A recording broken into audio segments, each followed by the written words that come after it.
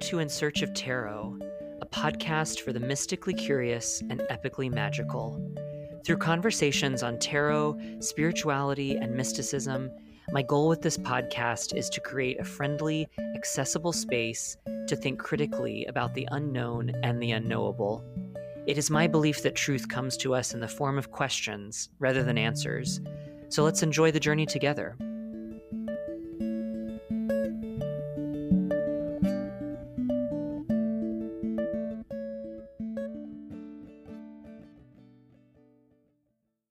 Welcome back to In Search of Tarot. My name is Nick, and I'm a white, queer, non-binary tarot reader, teacher, and writer. And I'm honored, as always, to be your host. I hope all of you felt loved and supported in whatever way you needed over this past Mother's Day weekend.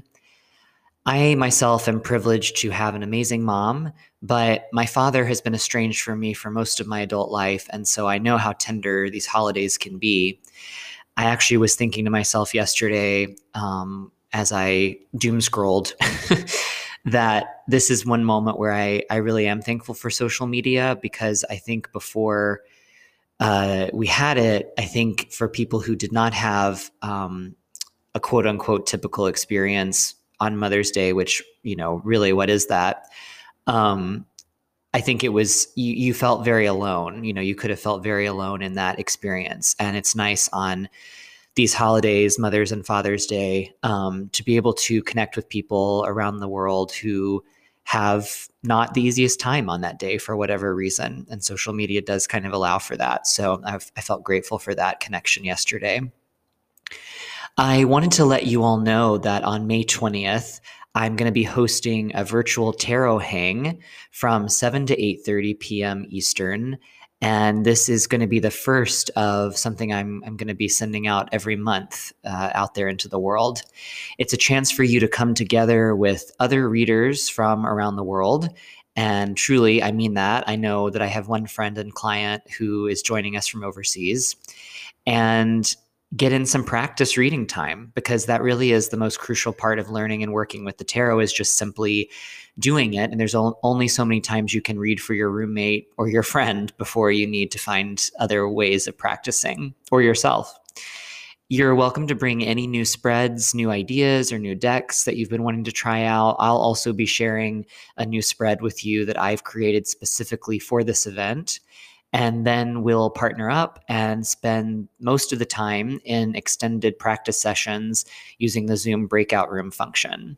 And then at the end, we'll all come back together for a bit and share what our experiences were, any major takeaways. It's just a really relaxed, fun, low stakes opportunity for you to nerd out with other tarot folks. So the link to register will be in my show notes and in my bio on Instagram at Man of the Cards. It's $15 to reserve your seat, but my Patreon members get automatic free access to these monthly hangs. And I want to give a huge, huge, huge shout out to everyone that has joined me over on Patreon. I can't tell you how much it means to me, how much it supports this work. Thank you so, so much. If you do enjoy listening to this podcast and would like to throw a little love my way, please consider supporting the program over on Patreon. For as little as $2 a month, you get to receive early access to all these episodes, plus bonus Q&A episodes. I'm actually just getting ready, probably later this week, to send out a poll or a questionnaire on Patreon asking for questions that people would like answered. And then I'm going to create a special Patreon-only episode of the podcast answering those questions. You'll also get notified first about any upcoming events and workshops. And as I said before, you'll get complimentary invitations to these monthly tarot hangs. So that's patreon.com/Man of the Cards, and I'll drop that in the show notes as well. And if you're not able to join right now, that's totally cool. I'm still sending out huge thanks for being here and for listening. And you can always feel free to share this podcast with anyone else you think might like it, or on social media. But just thank you all so much for being here. So I am thrilled to introduce you today to our guest, Cassandra Snow. But before I do that, I just want to remind everyone that early bird registration is now open for the Summer 2021 Searcher Symposium, which will feature 2 parts this year. And Cassandra will be joining us for the first part, which is the Searcher Solstice Tarot Conference. This event will feature 6 hours of workshops and panels led by leaders in the fields of tarot, astrology, numerology, and sound ritual. And it will be spread out over the weekend of the summer solstice, which is June 18th through the 20th. And Cassandra will be joining for the Saturday night Q&A panel discussion that will feature myself, Charlie Claire Burgess, and Cassandra. And we will be discussing sex, sexuality, and gender as they apply to the tarot, and taking audience questions and just having an in-depth discussion on that topic. I'm super excited for that. The second part of the symposium is my virtual tarot study groups. Participants in these groups meet once a week for 6 weeks, and we discuss tarot topics, share our experiences, do practice readings with each other, and talk through exercises and homework that I assign each week. So it's really just a nice way to have some consistency as you grow and evolve your tarot practice. There's a variety of price points and payment plans available for all of these offerings, but the early bird discount, which gives you 10% off the entirety of your payment plan, will end on May 17th, with all the prices returning to full on May 18th. So if any of this does sound appealing to you, and I really hope it does, because I am incredibly excited about all of it. The teachers that are coming for the conference are incredible. I'm just so excited about it. I would encourage you to get registered early so that you can save. I'll drop the link in the show notes for that as well, and also in my bio, as I said before. And you can also access that on my website at manofthecards.com/symposium. All right, now on to today's guest. Cassandra Snow is a tarot reader, tarot and witchcraft teacher, and writer operating out of Minneapolis, Minnesota. They have 2 books out from Wiser Books, Queering the Tarot and Queering Your Craft, Witchcraft from the Margins. Cassandra's work focuses on making the tarot and witchcraft accessible for those who are marginalized or struggling to connect. They teach on topics like tarot for empowerment for fat people and sex-positive tarot, in addition to unique and fun 101-style classes and their work on queering these mediums. You can learn more and see their blog at cassandra-snow.com, or supporting their ongoing writing at patreon.com/Cassandra Snow. Our conversation today touches on the topics of what it means to queer the tarot, the importance of staying aware and open to the critique of even our most beloved of magical traditions, and some of the specific ways that Cassandra likes to approach the cards in order to make them more inclusive and accessible. So I hope you enjoy this conversation. I hope that maybe I will see you at our monthly tarot hang, and I very much hope I might see you this summer for Searcher Symposium. Thanks for being here.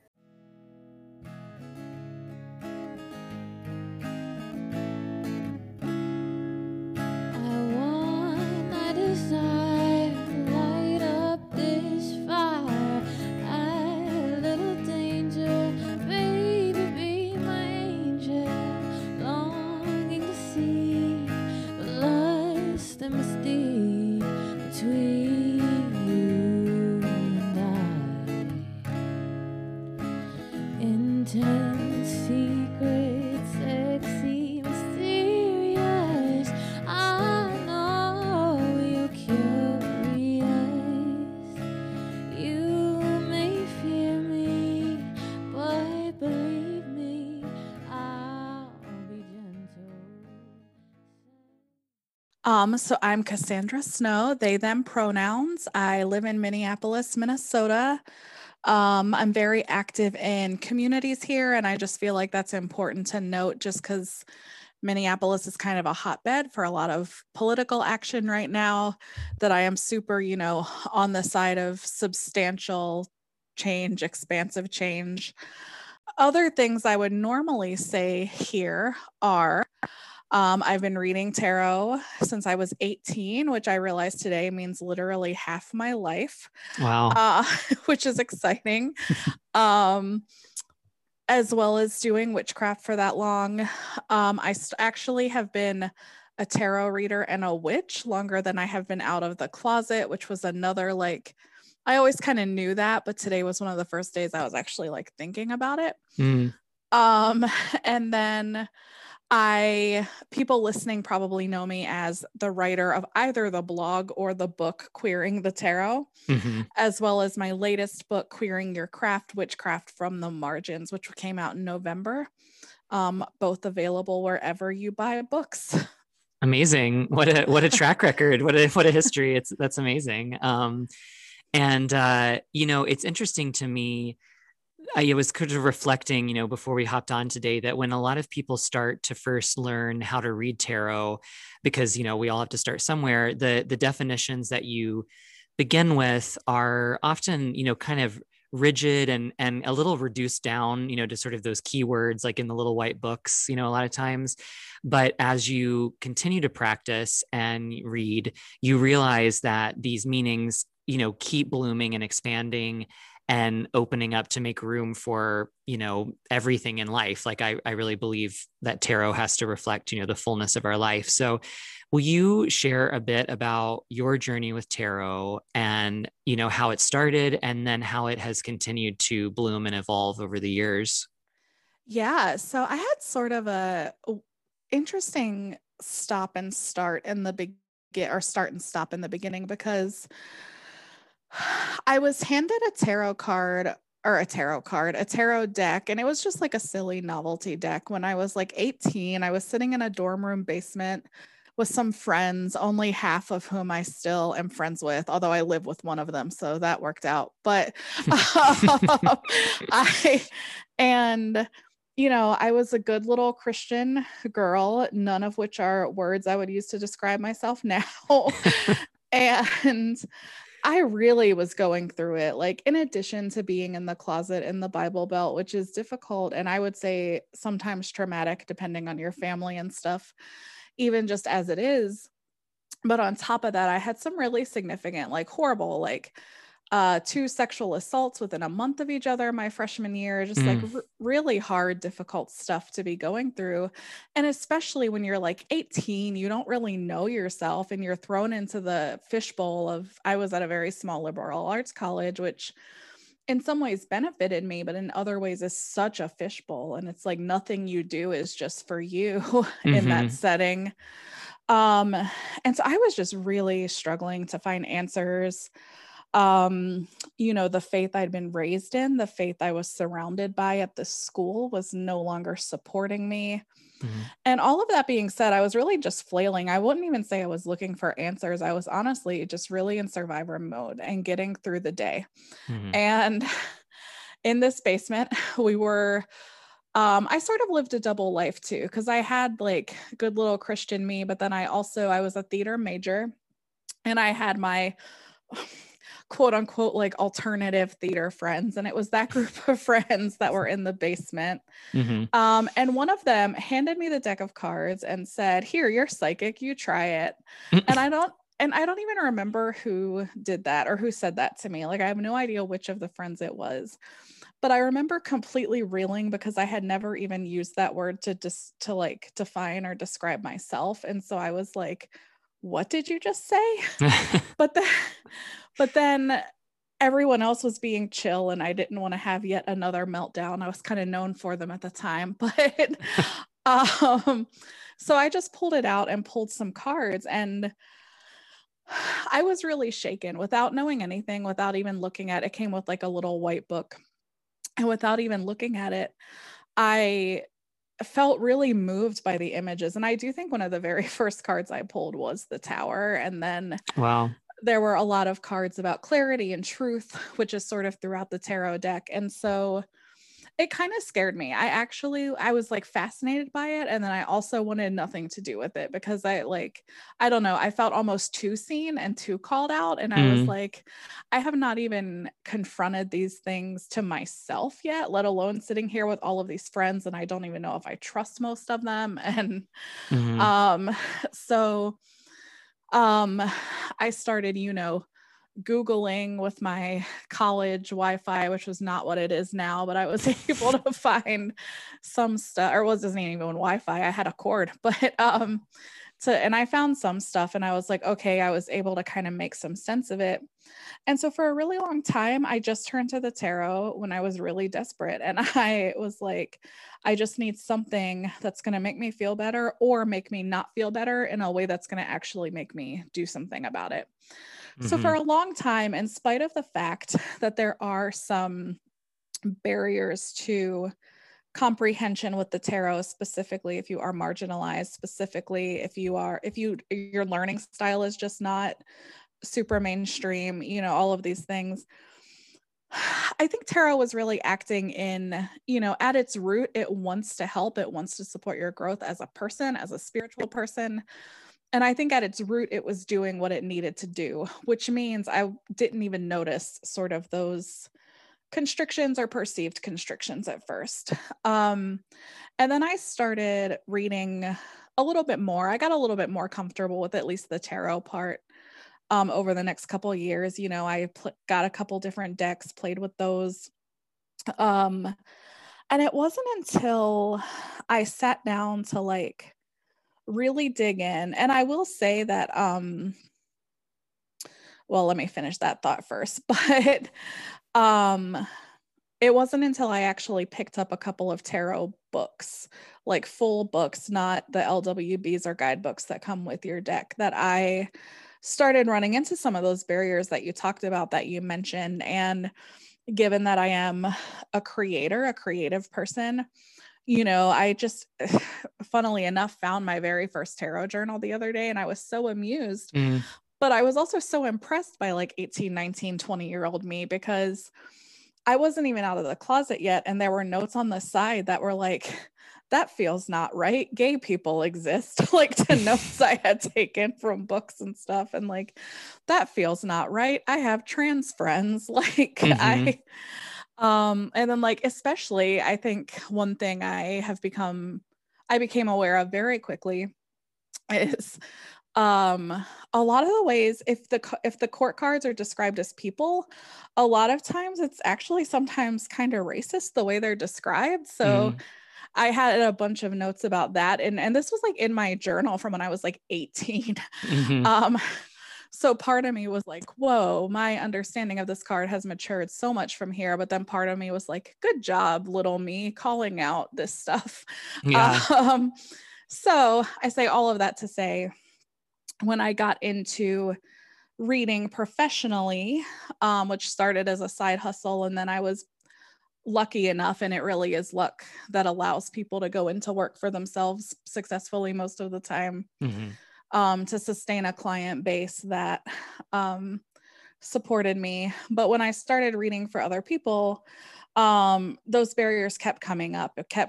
By the time I started reading, even as a side hustle, I was fully like living in Minneapolis, like quote unquote in the city or whatever. Minneapolis doesn't always feel like that to me, but I know that it is a city. But and so those barriers were coming up for other people as well.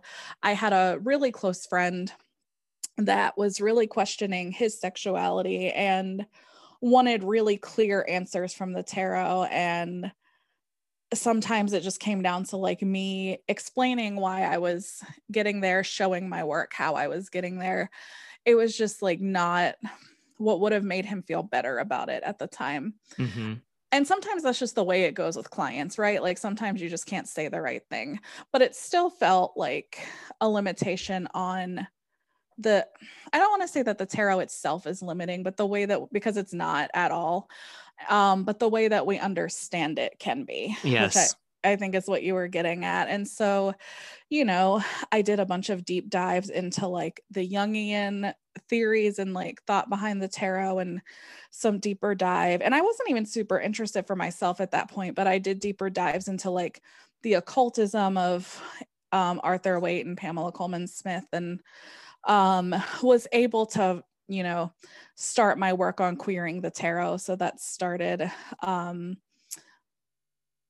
at that point, those barriers started kind of falling away, but it did take literally a lot of like writing and sort of transcribing my thoughts into words to Yeah. kind of get there. Right. It's funny, you've basically given the thesis for this entire interview and what you've just said. I want to pick apart a lot of the points that you have made so far. So your book, Queering the Tarot, that you mentioned earlier, is so well known and much beloved in the tarot community. And I'd love to kind of dive into what led you to write that. I know that Yeah. it kind of started with the blog on Little Red Tarot. But first of all, what does the idea of queering the tarot mean to you? Yeah. So my concept of queering the tarot actually comes more from concepts that you learn when you're like, so I don't know if I don't want to speak for any other queer people, but when I was like, oh, I'm gay. And then once I came out as gay, I was never really in the closet as non binary. There just weren't like words or pronouns that people were using at the time. But like, Mm-hmm. I always liked when my partners called me their boyfriend and stuff like that. But as soon as I started coming out of the closet, I started like studying queerness. Like, we didn't really have any queer theory tracks at Mars Hill. I don't Mm-hmm. even know if they do now, but we certainly didn't then. But I started just picking up every book about LGBTQ plus people that I could find. And so the concept that I kept running into was the idea of like, there were essays I read that were like queering suburbia and queering monogamy, even as a monogamous person, which I am, and like stuff that I thought. And so to me, a lot of queering the tarot is those same concepts of like, not just making it inclusive to us, but specifically sort of like deconstructing it and then rebuilding it in a way that makes it explicitly for us. Mm-hmm. Um, and so finding ways to do that. And so that's really where like the title and the idea of it came from. And then I also do think queering has some like um kind of in your face implications of like, it is fine if you are cis het or whatever, but you need to actually examine what that means to you and like Mm-hmm. ask yourself important questions. And so it kind of came from that as well. Um yeah, and so it actually started at a, now similar to Little Red, it's archived, but um an online newspaper that a friend of mine started to do investigative journalism on Minnesota queer topics. It was a lot of, just a couple of people, my editor and, whoever else was writing, doing really hard hitting pieces. But I met him socially, and then he was interested in doing some arts writing at the column. And so we sort of became friends from that. And one day I was just like, I know this isn't your bag at all. You're pretty atheist, but what if I did this? And he was like, actually, you know what? That's pretty cool. And there's not anything like it. So I started doing Queering the Tarot there, and then it got picked up at Little Red. And sort of ran in those places. I was so lucky. The way my first book was published is not normal, and I'm aware every day how lucky I am. But my beautiful editor, I don't know how public she wants to be, so I never say her name, but Mm-hmm. the acquisitions editor that I work with sent me an email based on my blog and was like, "Hey, have you thought about making this a book?" And I actually thought it was a trick I'm not used to at that point, I had a pretty hard life. And at that point, I was not really used to good things happening to me, especially out of nowhere. Mm-hmm. And so, and so I was like, this is fake, right? Like someone just looked up the name Wiser Books and is trying to trick me. Yeah. And so, but we kept talking and I kept being like, okay, they haven't asked for like my bank account number. They have like, Mm-hmm. I was like, this seems to be not a scam. So, um, I don't know. It was one of those things like the whole time I wasn't sure it was going to really happen. And then all of a sudden it was on shelves and I was doing book events. And So just so grateful for that opportunity. Yeah, yeah. I hear that story actually from a lot of people that kind of like I had no intention of making a book and then all of a sudden, there it was. But It's um interesting. I think it's almost a testament to, not to get like preachy about my faith because I don't believe in that, but I really do think it is a testament to witchcraft because I honestly had been doing spells to get a book, but I mm, didn't think it was going to happen yet because I had done nothing other than write this column. mhm. And I was like, I know no one in publishing. I don't know anything. And so I don't know. It's like one of the few things I feel a little bit like if I was going to evangelize about witchcraft, this would be one of the testimonials. Right, right. Yeah. I really like that you pointed out that queering the tarot is for everyone, is for cis het people as well, because in my own work, sometimes it feels frustrating when I hear cis het people say, well, this conversation, like for instance, about gender isn't really for me, and I'm like, of course it is. Like Yeah. gender touches all of us, So will you speak a little bit more about that? Yeah. So I always give my little disclaimer like, because of marginalizations and stuff, I do my work like pretty explicitly for LGBTQ plus people. That Hmm. does not mean it does not have broader value, which you brought up. Um, and certainly it does. And I think there's actually a lot of like, and I unfortunately can't point to a direct source on this, but there's a lot of really good conversations about how even if you are cisgender and heterosexual, your relationship to those things will be so much healthier and less compulsory if you actually take your time to examine like what does being straight mean to me, what does being a woman or a man mean to me, Hmm. um which parts of what people think it is do I believe in and which parts do I do not. And so, and I run in pretty radical political community, pretty feminist community. And so it's interesting. A lot of people in my life who are cishet have like done that work already. I sometimes forget that the rest of the world has not. Hmm. um, and so, uh, but no, you're right. And like the flip side of that is knowing those people, the relationships they have with themselves, the confidence in who they are and what they want, and is like so much stronger than I think people who do not ever question and ask themselves the hard question. And I think a lot of people, frankly, are afraid to ask themselves those questions because they are afraid maybe they are not fully cisgender, maybe they are not fully heterosexual. So they avoid it, Hmm. Hmm. um, which is obviously hurting them. So I do have some empathy. And at the same time, I do want my work to be like a safer space for people who have asked those questions and struggled, but came out on the other side. Yeah, yeah. I'm curious too. You mentioned coming, being raised in this kind of, religious conservative, background or place. A lot of times, like I grew up in that as well, Southern Baptist, and a lot of us, I think, in the magical community also, come from that kind of place, and we look to escape it, when we come to witchcraft or whatever. And it's interesting how in a lot of ways sometimes we find ourselves back in a different kind of box again, because Yeah. witchcraft also exists in the realm of humans, and also is influenced, and I think sometimes still restricted by patriarchal systems and values, so, and heteronormativity, can you speak about that, about as you were coming into witchcraft, and Yeah. any blocks you came across there that surprised you? Absolutely. I think one of the things that surprised me and was uncomfortable. So, the way the student body of Mars Hill was at the time, I ended up, once I started realizing I was gay, I just had a lot more gay male friends than any other queer friends. Hmm. Um, and again, it's just who went to that school, Hmm. but, or who was out at the time or whatever. Um, and some of them started sort of exploring alternative spiritual paths with me. And that was really cool. But it actually, like,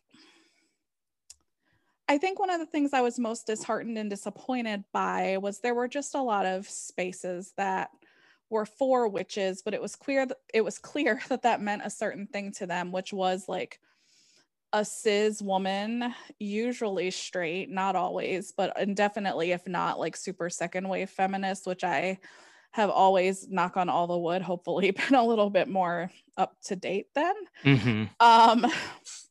And so um some of it was the discomfort of like, well, I really want to do this thing, but I have really bad social anxiety disorder. And like, none of my safety net friends could come with me to some stuff. And so that just felt really weird to me. Mm-hmm. And then it also just made me sad for them because they were really interested and they wanted to do things. Mm-hmm. And obviously, there were things we found in places we did, but early on, there was just this energy that like there was a type of witch and there was the right type of witch.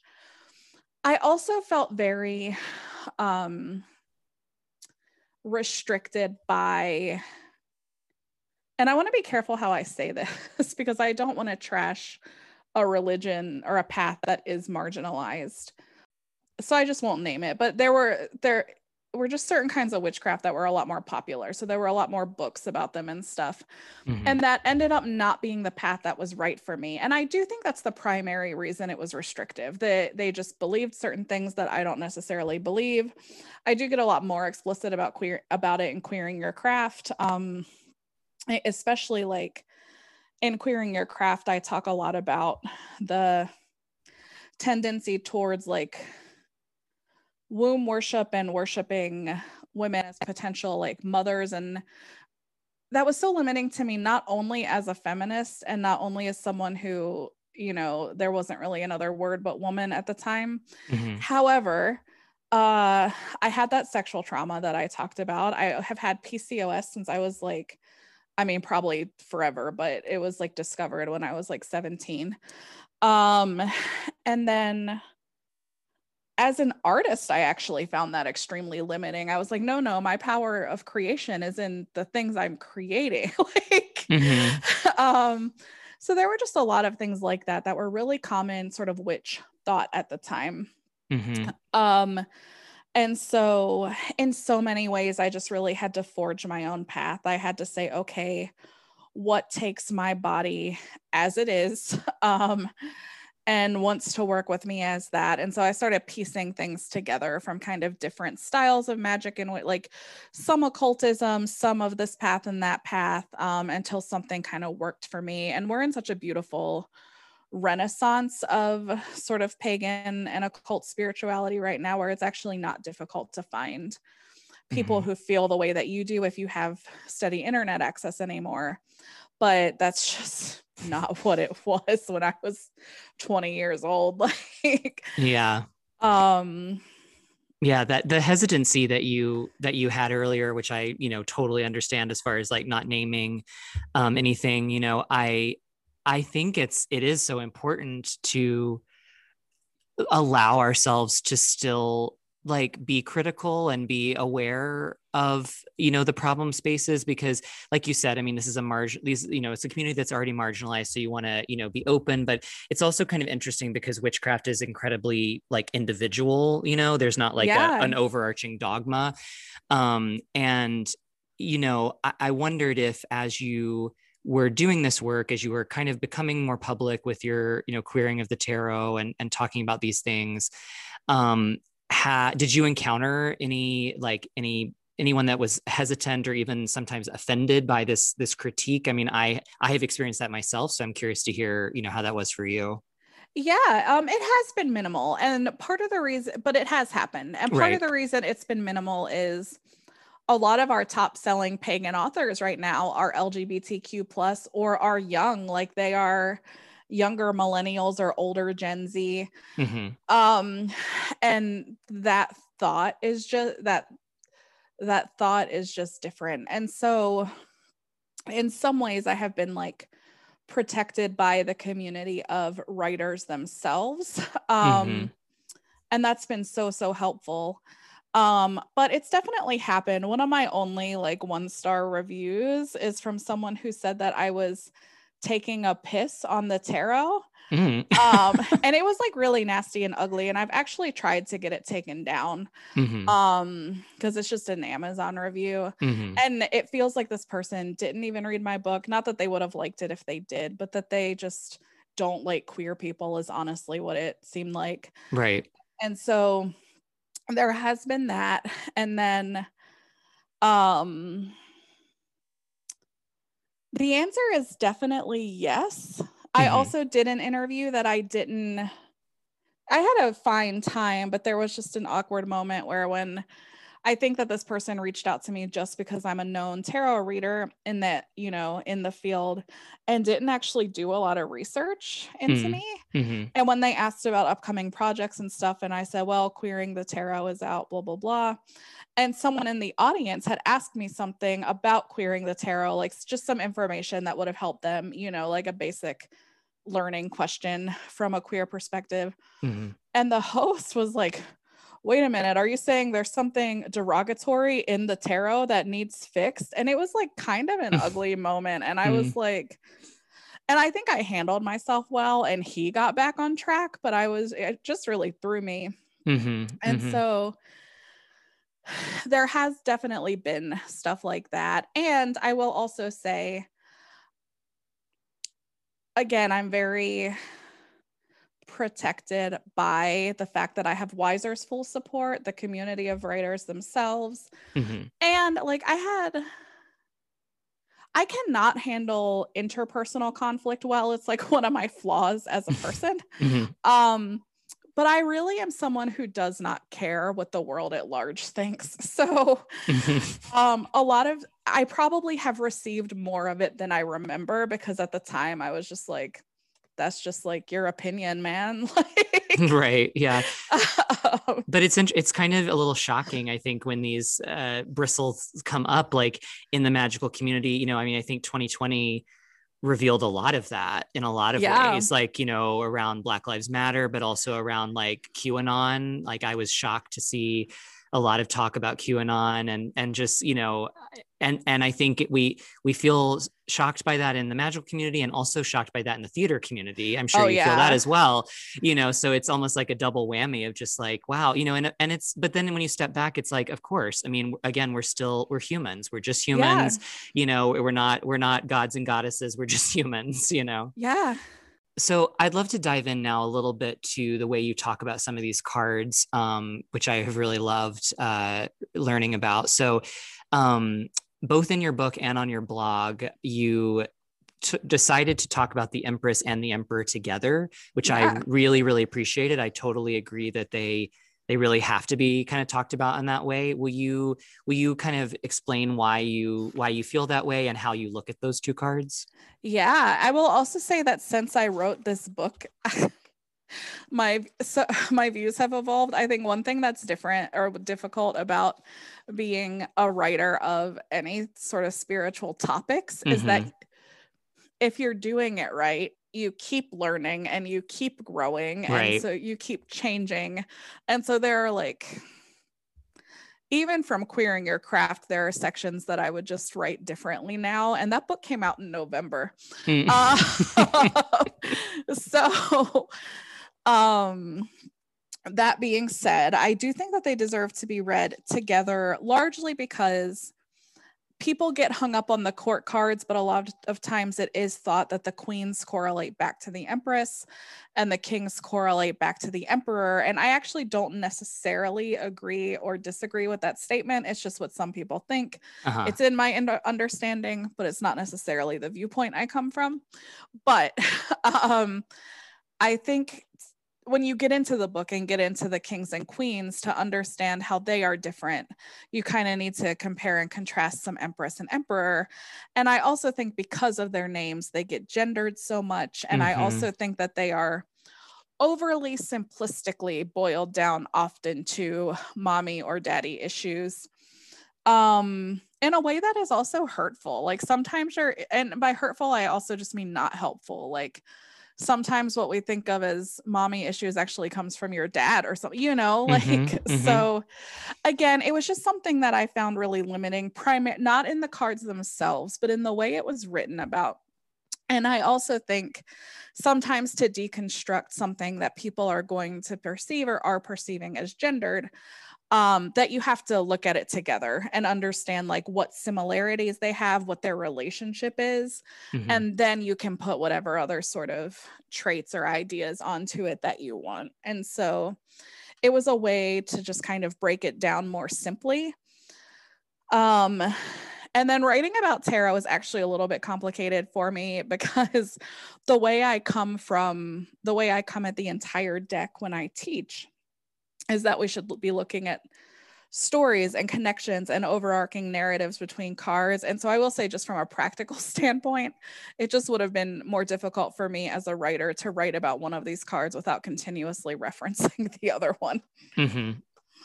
Yeah, and it's interesting. As you were talking, I was kind of just reflecting on, again, the way you feel when you're learning as a student, and the way that I remember myself feeling as if the card, because it has the sort of mystique and the history, and you don't really know a lot about it yet, and it feels like these cards have actual like meanings that are sort of fixed, and then, Yeah, but like really what's happening, and what you spoke to just very well right there, is we bring them to life. Like, we bring our stories, they are pieces of art that are really, infinitely flexible, and can really speak in a lot of ways, and we bring it. So it's like it's absolutely. really our own ability to be awake and aware, and present and caught up to the Yeah, times, that is what will do it, not the card itself. right. And I do think that while the cards themselves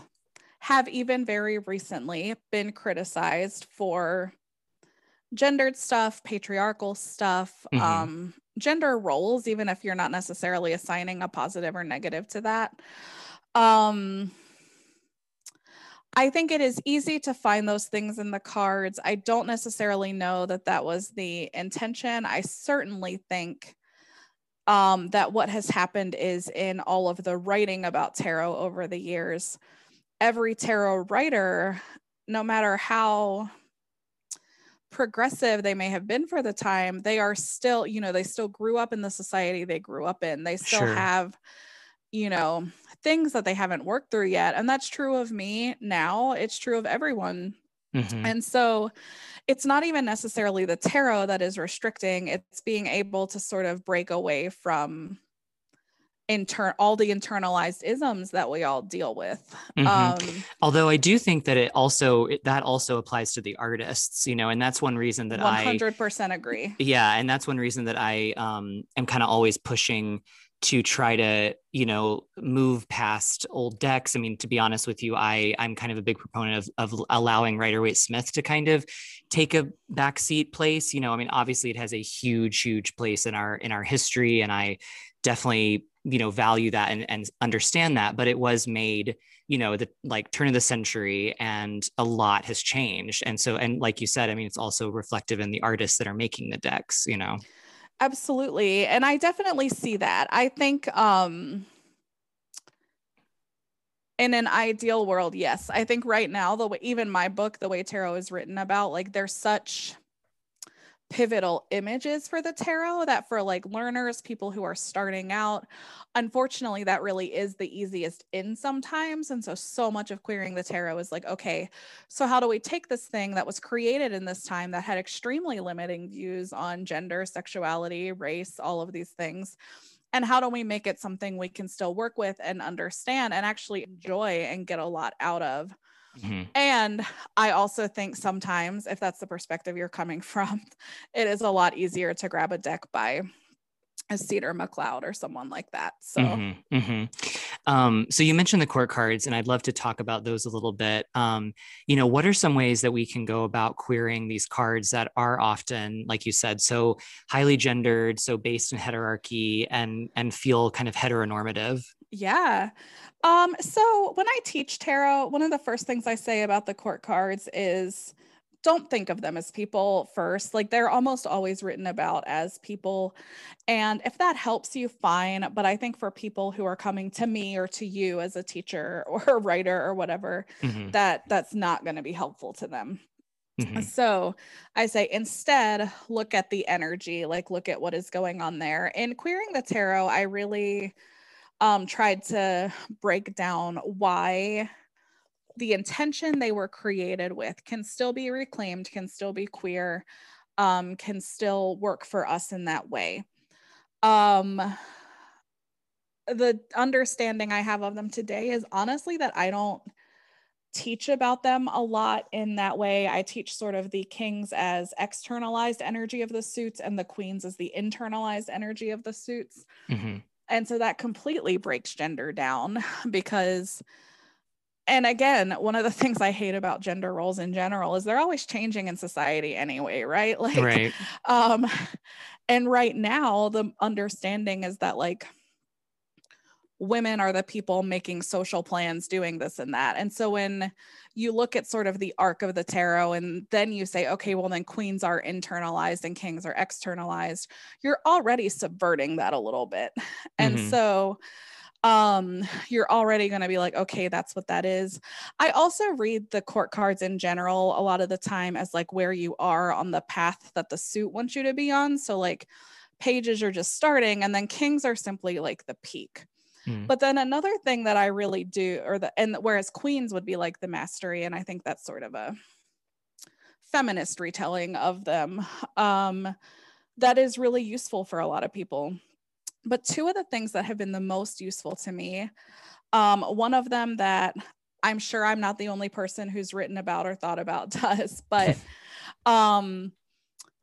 when you are laying out, but I know that I don't have sources for it, and in my mind I like created the system, even if that's not true and people can fact check me. But but that is understanding that just because the court cards come in a pack and they come in the order of page, knight, queen, king, that does not mean that that's how they have to be. You can Mm-hmm. mix up that order if that doesn't work for you. And so, and one way I really like doing that is each of the court cards have their elemental association as well. And so I tend to just kind of sort of mix them up, but mostly like just like the suits correspond to an element. So for example, wands and knights are both fire. And so putting the knight sort of where the king would normally be, because that's the peak of that suit, right? That's the most of that suit. Mm-hmm. Also kind of breaks you out of not only the gender stuff, but the hierarchy as well. And then another thing that a student in one of my classes said about the hierarchy specifically, but it helps if you're getting trapped with gender stuff too, is instead of putting the courts in a line when you're learning them, putting them in a circle so you can see how each energy feeds into the next one. Mm-hmm. And how they all are necessary to learn from each other. And what I love about that so much is when you reverse it, because you can, that also means that the king really needs that energy from the page even to inform who they are. Mm-hmm. So that's something I really love playing with, especially when I get a new deck. And that's all still gender stuff. In terms of the heteronormativity that you mentioned, I think you can take two tacks when you're queering, and I think I talk about this in the book, but you can either throw it all out the window and just build up a new understanding from, you know, your understanding of symbols, getting a newer deck, learning what that creator thinks about the deck, etc. But you can also, if you're like questioning your gender or sexuality, it's actually sometimes useful to have like binary in there as well as some other, like some heterosexuality, etc. But I think to make it inclusive, you have to do the work as a reader to go through your deck and say, okay, but where do I see figures that do not look heterosexual to me? Where do I see figures that do not seem like they have masculine or feminine energy to me and have something more expansive or non-binary than that? Mm-hmm. And so I think if you are going to keep it in there, and there are reasons to do that, just going through and doing the work of making sure that you're including as many sexualities and genders as possible, and that they all have like cards that you kind of think about them as. That's really crazy to hear you talk about the quartz and the elemental connections, because I did not know before you told me that you had been sort of thinking that way, but that's exactly as of late how I've thought about the quartz, with the whole like Knight of Wands would be, like you said, the most sort of max energy of the wand suit. Yeah.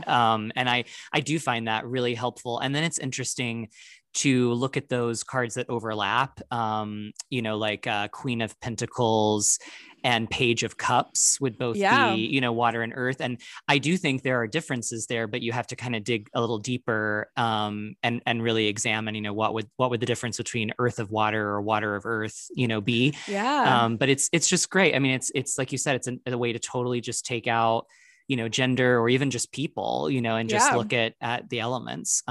So yeah, I love that. I'm wondering, you mentioned that even having written something as recently as November, there were already some things that you would change. Are there places in tarot, whether it's a card or just the way that you work with the cards, where you still feel like there's maybe a little further for you to go, and that you're kind of still examining? Yeah, I think my relationship with the devil is always changing and evolving and growing. I have rarely read that card as specifically negative. And also, which is like very different from a lot of other readers. And the reason that I don't, and I talk about this in Clearing the Tarot, is because it is a card that often has sort of like a brazen sexuality or even just sexiness to it. Mm. Um, and when we look at the devil specifically as something that is negative, something that is keeping you in unfun bondage or whatever, Mm-hmm. for people who are gay, who are bi, who are pan, that's like really harmful to equate sexuality with that. And so that was sort of my first, like, okay, maybe I need to dig deeper at this card. And then on top of that, coming out of like and my religious trauma from the South is minor, but I uncover every week in therapy that like maybe some of it is not quite as minor as I thought. And I don't even know that some of it is the South. I think some of it is like societal views of sex and gender and stuff that just are heightened in the Bible Belt. And so, and then some of it is like, getting into paganism. I have a lot of friends who are Luciferians, who are Satanists. And so reading that as a negative card never sat well with me. And I also work with those entities from time to time as well. So I was like, and at the same time, I'm a double Pisces. I'm really more than a double Pisces, but 2 of my primary placements are Pisces. And I am no stranger to indulgence. And in recent history, the devil has shown up more traditionally. And I've had to take a step back and be like, huh. Yeah. And so that is one that like, okay, so how do I bring my compassionate understanding of the figure of the devil and why this is actually good, with the idea that also this is a card and one of the only cards that really tells us when maybe we have gone too far. So like, how do I marry those two ideas together into something cohesive? And the fact of the matter is sometimes you can't, right? When there are competing ideals, you sometimes can't. But sometimes you can. And so I'm trying to figure out like what the line is. So that's a very personal story, but it also is very much like, I don't know, I just feel like the devil is one of those cards that you could like endlessly mine for nuance and information. I also read on your blog that you lately are starting to use tarot a lot more for like creative inspiration. Yeah. And you mentioned the practice of word banking, which I had not heard of, but I really loved. Will you tell us a little bit about that? Yeah. I used to really want to keep my tarot and my witchy life and my theater life separately, and that obviously did not work over time. But and I'm not, so again, we all have flaws as humans. I'm also just not great at boundaries, so it just from a personal level didn't work. But I really love, I think something that gets really overlooked in all of paganism or occultism or whatever your sort of path for magic is, something that really gets overlooked in modern day is how important the creative mind and our potential for creation as creative people is. It's right there in those original witchy and occult texts, like that's what we should be doing. Mm-hmm. The tarot itself were creative projects for Pamela Coleman Smith and Lady Frida Harris of the Golden Dawn. So like it's all right there. And yet in the modern day, I don't know. And some of it is society, right? Like we have everything so capitalized that Mm-hmm. if you're not good enough to make money at it, you don't do it or whatever. So and I think that's so sad. And so I've been doing some work on my blog as well as with a class I'm doing with a good friend of mine in June and July. I've been trying to sort of encourage people to open up that creative side of themselves again, including an artist. I think so much of the time as artists, we feel like if it's not for the public, then we just don't do it. Mm-hmm. And that's also really harmful to us. So, because again, self-care is a thing, even if you're really extroverted, and you should create just for yourself. So all of that is sort of the background of why I went sort of on that path and why I'm thinking and writing about it so much lately. And one of the blogs I did really like that I wrote was word banking, which I actually learned it from a poet friend of mine who does poetry prompts both online and in a workshop that they lead here in the Twin Cities. And poetry is one of the types of creation that like, I don't ever want anyone to read any of my poems, even the ones I secretly think are very good.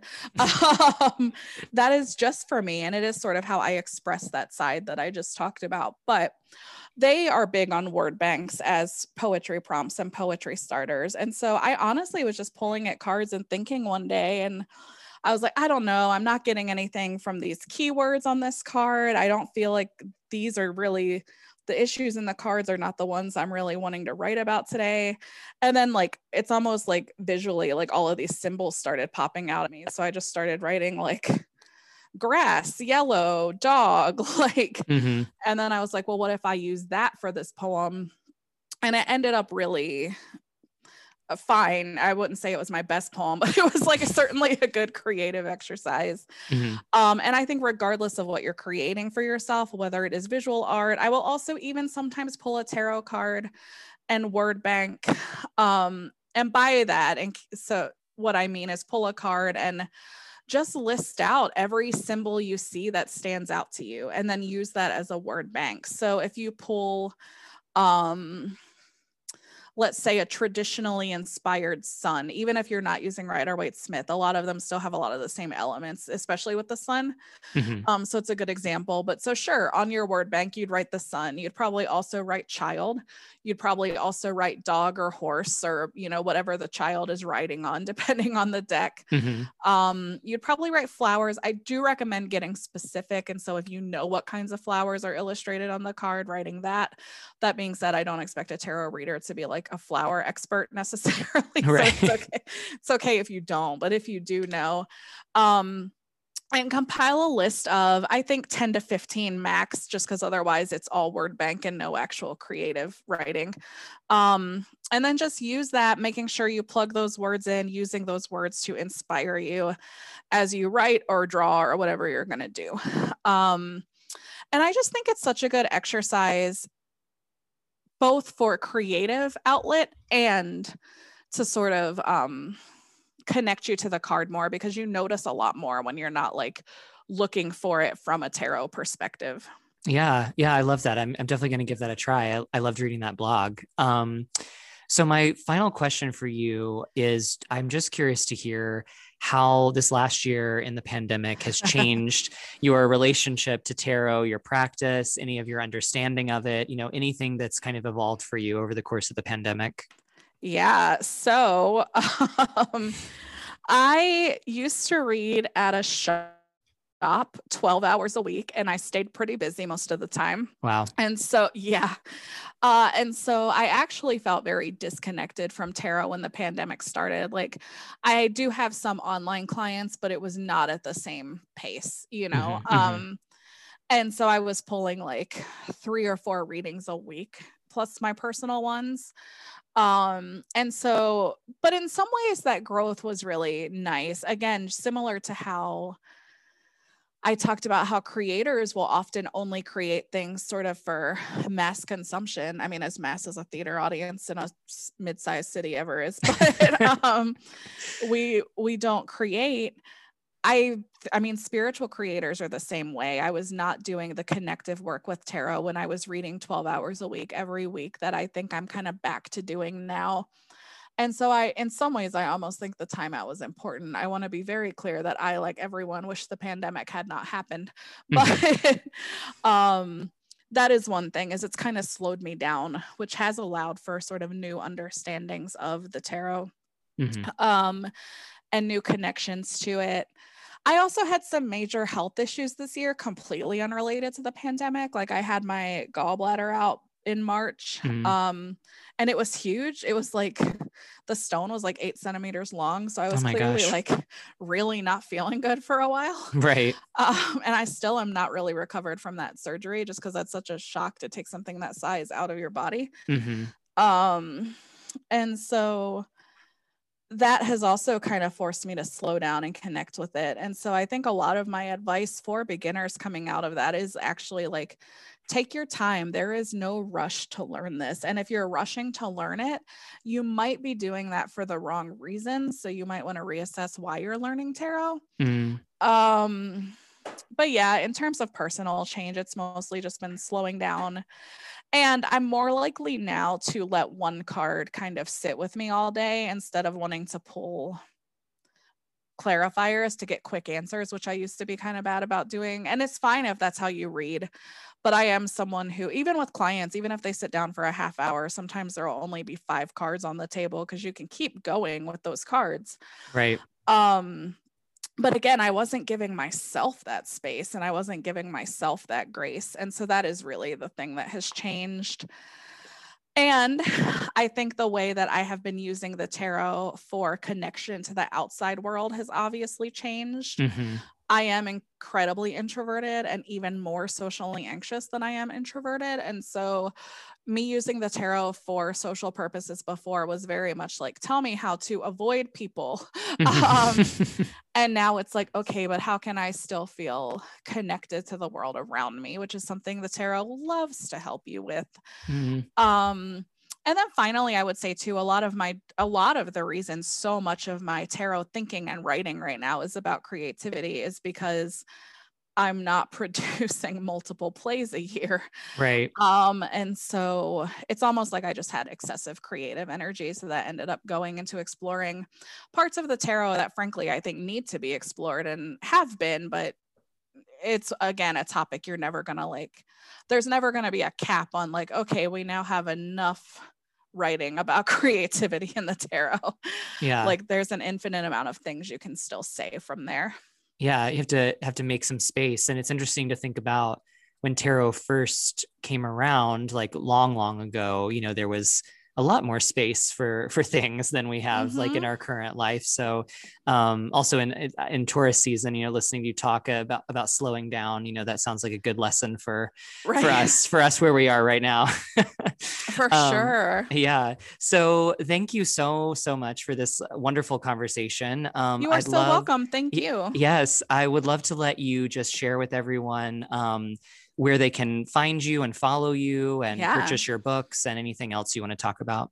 Cool. So you can buy my books wherever you buy books. You know, that's fine. Whatever matches your ethics and your budget, they'll have my book or they can order it for you. So that for sure. It's probably going to be easier to find at metaphysical shops, or my publisher does have a really good relationship with Barnes and Noble. So you can walk into almost any Barnes and Noble and just grab it off the shelf, grab one or both of them off the shelf. So yeah, that's that. And they also come in ebook form. And I know Queering the Tarot has an audiobook. I don't know if Queering Your Craft does yet. I'm sure it's happening. But I don't know if it's happening yet. But Queering the Tarot definitely has an audiobook as well. And yeah, other than that, I don't have anything coming out eminently. I'm actually sort of querying ages and stuff right now. And the best way to support my writing and get a whole bunch of writing that is not going on my blog, and I'll get to my blog in a second, is through my Patreon, which is just patreon.com/Cassandra Snow. It's anything at $3 a month gets you access to almost every thing. The only thing you gain at $10 a month or more is you get entered into a monthly drawing for a free reading that month. And that doesn't start until May. So you're good if you sign up soon. Yeah. and then my highest 2 levels get personalized readings every month. But, and then my blog, Cassandra-snow.com, and then just click on the blog. It'll be easier to tell you to just click on the blog part from there. Mm-hmm. And then I have some upcoming classes. I have my Tarot for Today series where we examine the tarot from a modern perspective. My upcoming May class is on what the cards have to say about burnout and how to both avoid it, but then recover from it when it inevitably happens, and why that is such an important modern topic and what the cards have to say about that. And then I mentioned Creativity in Weird Times with my dear friend Siri Pluff of Northern Light Switch. That is also for sale on my website, and those are both on the tarot class registration part. And finally, I am most active social media wise on Instagram, where it's just Tarot Cassandra, no capitals or special characters or anything. Okay, amazing. And you're going to join us this summer for the Tarot Conference. Yes. Can't wait for that. Yeah. Sorry, go ahead. When does this air? This will probably be in like 2 weeks. Okay, so I'm also I am so excited about your conference. I'm also doing the Between the Veils conference, second to last weekend in May, I believe. But you can, just Google Between the Veils conference and it'll pop up. Amazing. And that I'll actually be doing a presentation on creativity for queer people in the tarot. So a lot of the stuff we talked about today. Incredible. So you are not slowing down. I don't know what you're talking about. This is so slow for me. But I'm also spending a lot of time writing. So it feels slow because it is me disengaged from the world, which is what needs to happen. But yeah. All right. Well, thank you again. This was wonderful. And I just thank you so much for joining me. Yeah, thank you so much. This was so great. Thanks for listening to In Search of Tarot. If you feel called, please share this podcast with someone you think will enjoy it. You can also support this offering by hitting subscribe and leaving a rating and review on Apple Podcasts. Whatever you do, breathe deeply and be well.